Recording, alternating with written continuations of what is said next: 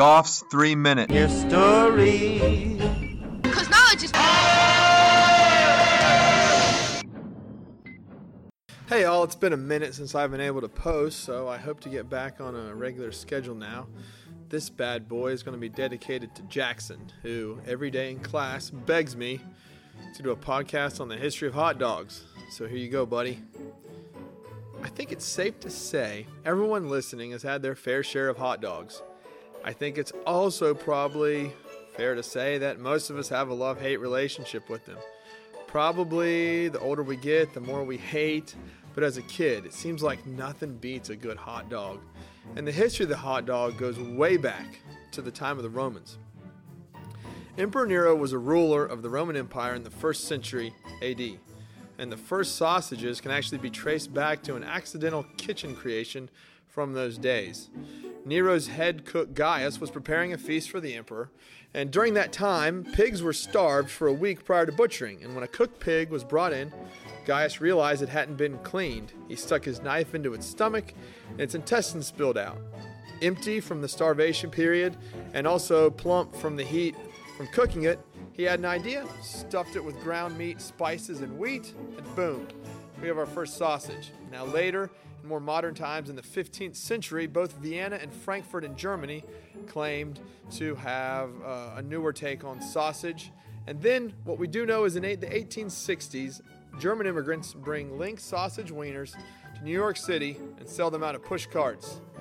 Now the name hot dog is actually coined in 1906 after a cartoonist at a baseball game sees a vendor selling hot Dachshund sausages. And as he was sketching out a little cartoon there, he couldn't spell Dachshund, so he just shortened it to hot dogs in his cartoon, and the rest is history. In the 1880s, a German immigrant in St. Louis was providing gloves to patrons who bought a sausage from him so they could eat it while it was still hot, until his wife decided, hey, why don't you serve it with a dinner roll? And the bun was born. In 1915, a young Jewish boy named Nathan Handwerker was working selling hot dogs, selling them for 10 cents a dog in Coney Island. For a whole year, he slept on the kitchen floor and ate nothing but hot dogs, saving up $300 to start his own business. When he starts his own business, he undercuts his old boss by selling his hot dogs for just 5 cents a piece, and Nathan's Famous was born. Less than a year later, on July 4th, 4 immigrant workers having an argument who could eat the most hot dogs, and the annual 4th of July hot dog eating contest is born. Today, the most famous eating contest in the world, and in 2018, Joey Chestnut eats a record 74 hot dogs in 10 minutes.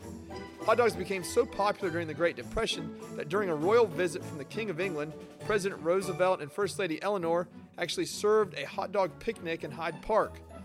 Rumor has it the king asked for seconds.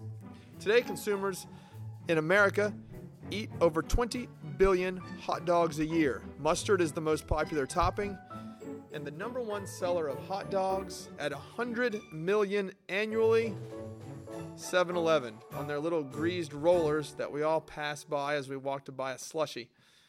And finally, one of life's most intriguing mysteries we've all wondered at one time or other: why are hot dogs sold in tins and buns in packs of 8? It's pretty simple. Until 1940, hot dogs were sold in various quantities, while buns were baked in clusters of 4 in pans designed for 8. By the time hot dogs come in tins, the templates for buns were pretty much locked in. And that's the history of hot dogs. This podcast written, produced, and narrated by Isaac Goff in wild, wonderful Ward County, West Virginia. Now we know. And knowing is half the battle.